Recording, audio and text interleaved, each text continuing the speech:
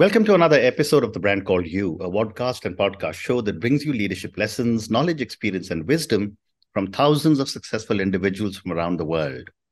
I'm your host, Ashutosh Garg, and today I'm delighted to welcome a very senior and accomplished professional from Melbourne, Australia, Mr. Bernie Kelly. Bernie, welcome to the show. Thank you very much. Bernie is a business transformation mentor and author. He is involved in elevating business transformation leadership. And as I just said, he's an author, and all of you know I'm very partial to authors. He's an author of a book titled Leading Disruption with Grace, and we'll talk about his book later on in our conversation. So, Bernie, before we start talking about anything else, tell me about your own journey in brief. Yeah, it's always a great question. And I think, we were just chatting before about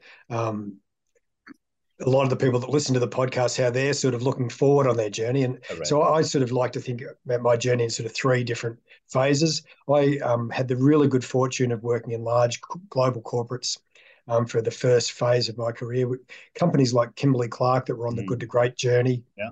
Some major Australian food and beverage businesses, the global business Diageo. And I really had the privilege and benefit, I guess, of doing sort of quite significant work, but also learning from some wonderful mentors. And that was definitely my phase one.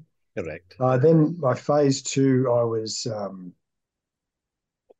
CEO of a business transformation company that worked across Australia and Asia. And that actually, we had a team leading sort of major transformation programs. And one of my big ahas out of that, I guess, is just that recurring theme that the fitness that the leadership team came to the transformation with had such a profound impact on the outcomes. And that actually has sort of moved into my third phase, which is actually more of a supporting others to really lead their business transformations with grace and actually sort of working through this disruptive period. So now I'm sort of dedicated to being a mentor and facilitator for what I call the bright sparks of our future industries, the bold executives that are really trying to shape the future, and obviously the boards that are governing our organizations. How wonderful. And Bernie, you also state that this cumulative impact of business transformation leadership capability is the strategic opportunity / risk of our times. Help me understand this and give me an example if possible. Yeah. No, so it's based on a lot of research by EY and their global risk survey. And just that if you look, so in their research, they actually talked about how over the last 4 or 5 years, most of the leaders surveyed, like nearly 90%, was sort of saying they'd been involved in 2 or more business transformations in the last 5 years, which is not a surprise when you think about the technology that's been turning over. Through that period, people have had to pivot and move industries and change through COVID and other things like that. So it's not that extraordinary that most of them have been through 2 or more sort of disruptions or transformation phases. Right.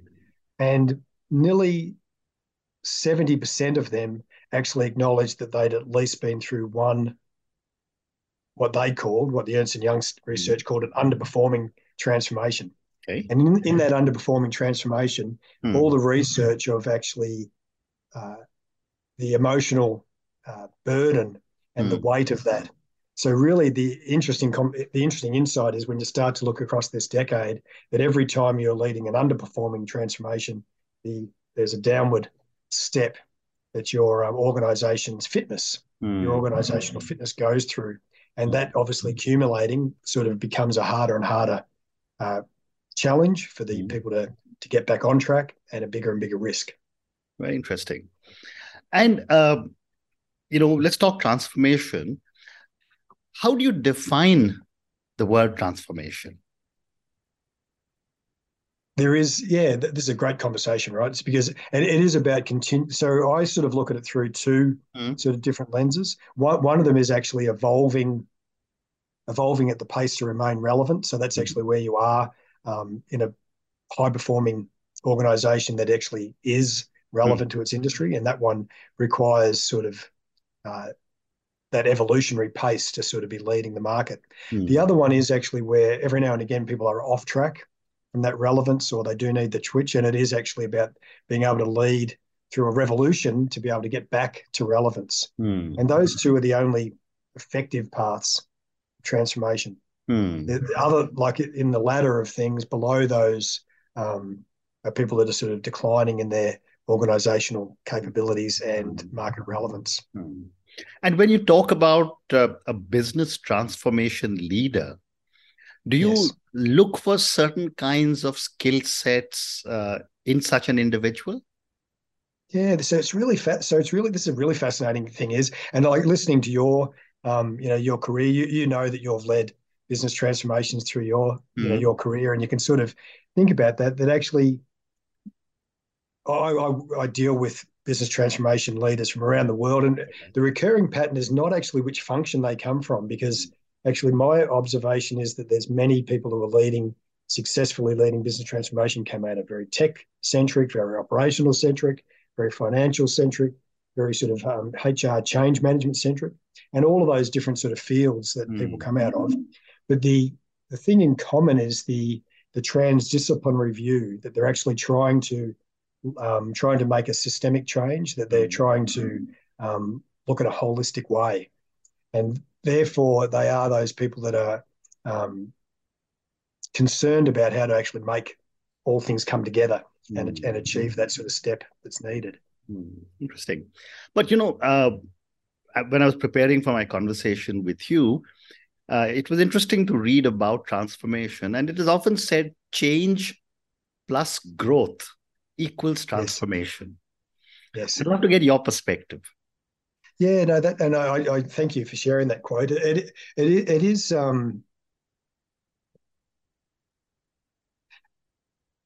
the word that I sort of typically use is actually more about the relevance, right? So you actually are sort of keeping, because from a sustainable transformation point of view, there is about the market relevance, and that actually is the strategic topic nowadays. And if you go through different industries, consumer trends are changing, the technology that's possible, the opportunities and challenges are changing. So actually being able to connect back to those is the true transformation to a different form that continues to remain relevant. Mm-hmm. But the other aspect also, and I've seen this, in the corporate world, and I'm sure you work with so many leaders, most people like status quo or status quo ante. Yep. How do you persuade leaders to transform?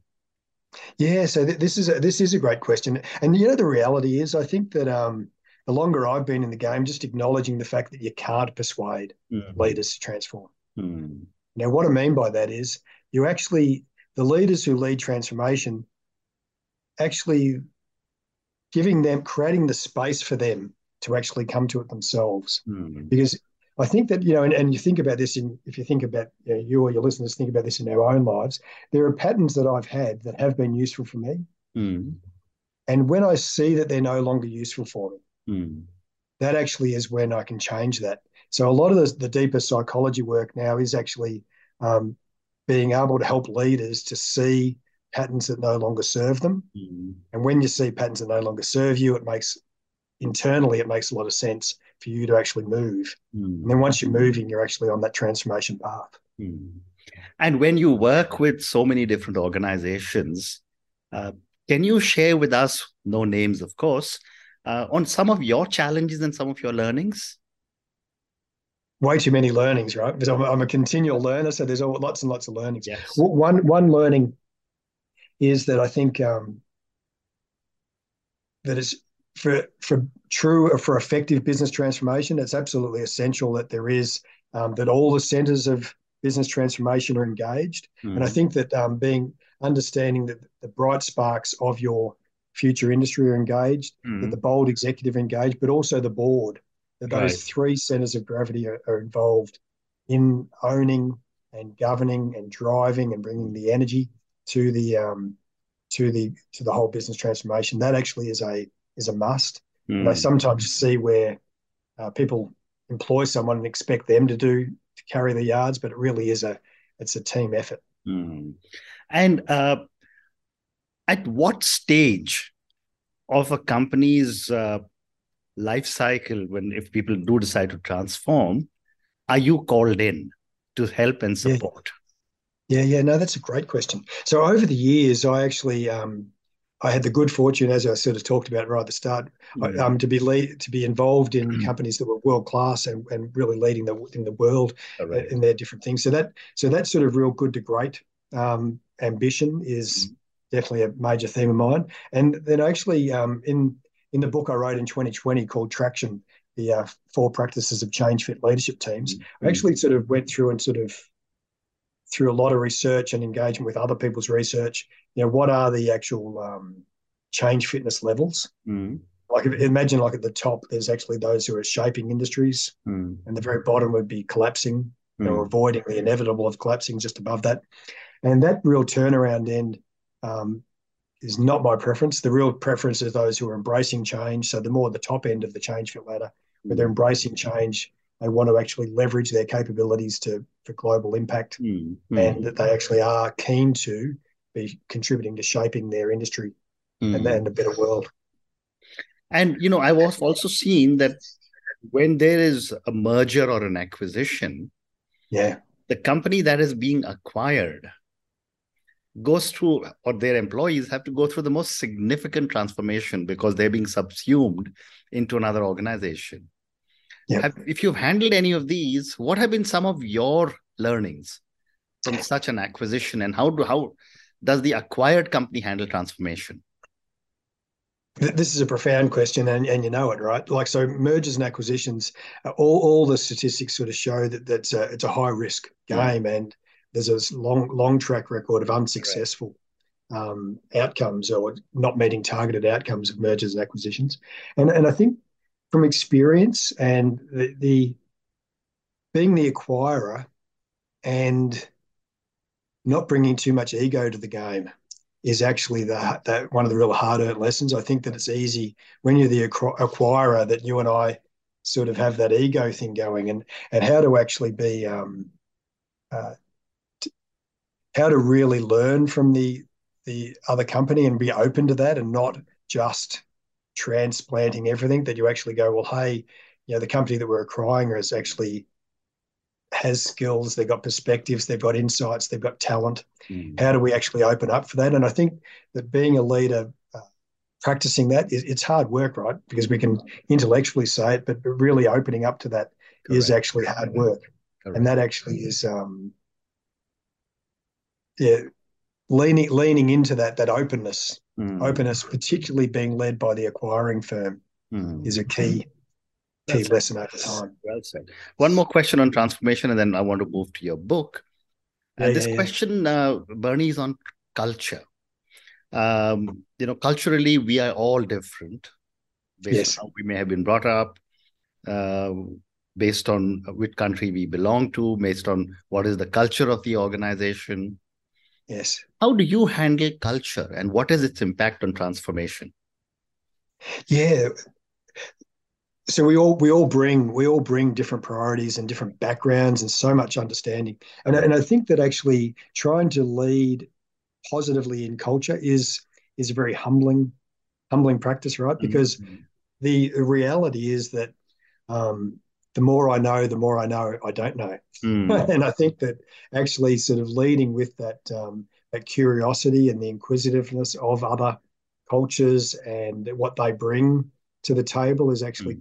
100% fundamental in this. That actually that I go, well, I wonder what I like looking at all your achievements, Ash, and just thinking about those that I there's just so many things that we could be sort of talking about. And I Mm. think that that curiosity of people is sort of really fundamental to get a culture, Mm. to be able to understand a culture. And I can, if I'm honest with you, I can look back at times over the years where I probably assumed too much. I've assumed my cultural Mm. Mm. priorities onto situations, or Correct. I've assumed my uh, what matters to me onto situations, and not taken the time to really Mm. engage and understand that. And I Mm. think that actually is something that we all are on a continuous learning. I'm so excited about this modern era, just how much more you can learn about the world compared to what we could have years ago. Like, I know when I think back when I was starting my career, I had the good fortune to be in global companies, and I learned so much from other people there. But Yeah. really, now you can be continually learning, right? As you were sort of saying, even great podcasts like this, you can be dabbling and sort of understanding other cultures and the wisdom that other brings. One of my real pet interests is actually learning from wisdom from cultures, and India's got an amazingly deep history of wisdom. It's sort of, and actually what can we learn from that is one of my hobbies, actually, I guess, just Okay. trying to build up that sort of thing. Well, that's very interesting to know. And we once we finish, I want to tell you about my new book coming out, which is very different. Wonderful. But let's move to your book, Bernie, Leading Disruption with Grace. And before I ask you a question, I'm going to ask all of you and listeners to go and check out Bernie Kelly's book on Amazon, Leading Disruption with Grace. I will go and check it out myself. So, Bernie, tell me a little bit The about. call out should be that I actually am not put. It won't be on Amazon until about July. Oh, okay, okay. Yeah. So I've actually got it in a free form where I'm definitely talking about it with clients and people in my network, and that I plan to. I'm going to actually complete it and have it ready for Amazon, etc. Okay, In that next quarter. So it will be ready in July, August. Yeah, so yeah. I will Thank encourage you. all of you to go and check out the book. But tell me a little bit about the book and what was your hypothesis when you decided to write it? Yeah. So I've been a practitioner in this sort of space for about 30 years now, but it just keeps going on, right? Yeah. It is fascinating. And that whole time I've been really curious and probably a little bit obsessed about how to there's been phases of my life where reliable excellence has been a thing, was I had large supply chain operations, IT integration type of roles. But then just the observation that with all the complexities going on strategically, how do we be sort of fit for that? And then, as I said, that period of my life where I was doing business transformation consulting, actually sort of seeing that many teams were not fit to be able to execute their own strategy. So that sort of that match fitness observation has been was in my 2020 book. But then since then, I've also been going even way deeper onto actually how do you build the match fitness across the organization so that the board have got the match fitness, the exec team have the match fitness, and then also that you've engaged the energy, the right energy in your organization to be able to follow it through. So my obsession is actually about how to help leaders deliver on their vision and actually sort of see that happen. And so we've just finished talking about transformation, and your book is Disruption. How do you differentiate between disruption and transformation? Yeah, I differentiate it as actually the disruption. There's a lot more intention with transformation, that you're actually bringing your intention to the change, where disruption happens to me, right? So actually I get disrupted.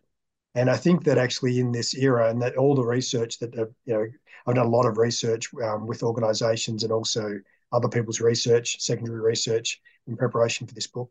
The level of disruption, external factors, is actually on the rise, as we know, right? So actually all leaders are dealing with not only their intended changes, but also lots of external factor disruptions. That's an ongoing thing. So actually being able to be centered in yourself and being able to be clear in how you're feeling and thinking are actually sort of key things to leading disruption with grace. Fascinating. I have time for one more question, and this question, Bernie, is for the thousands of people who will listen to our conversation. Based on your own amazing journey from the corporate world to starting off on your own as a transformation guru, writing your own book, what would you say are 3 lessons you would want our viewers and listeners to take away from your journey and from our conversation?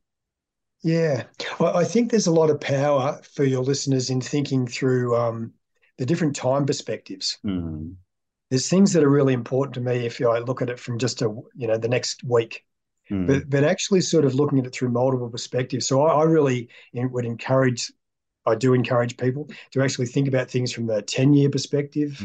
I drop down into 1,000 days. That's sort of just over the 3-year classic strategic window, which a lot of us use for organizations, but we can use for ourselves as well. Yeah.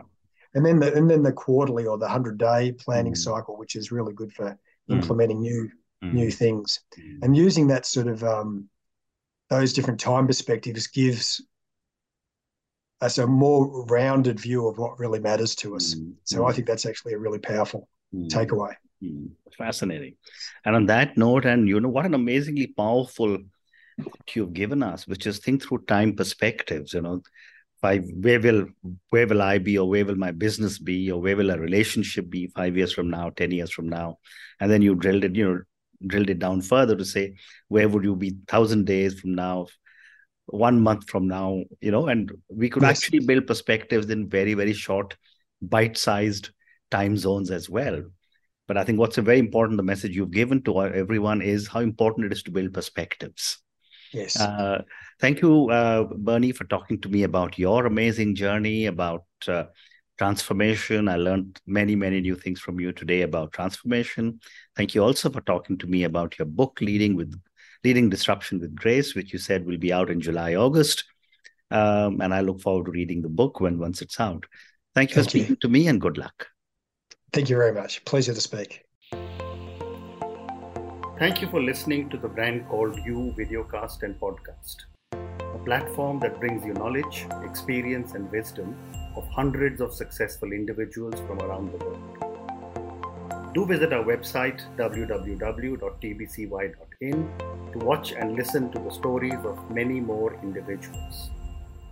You can also follow us on YouTube, Facebook, Instagram, and Twitter. Just search for the Brand Called You.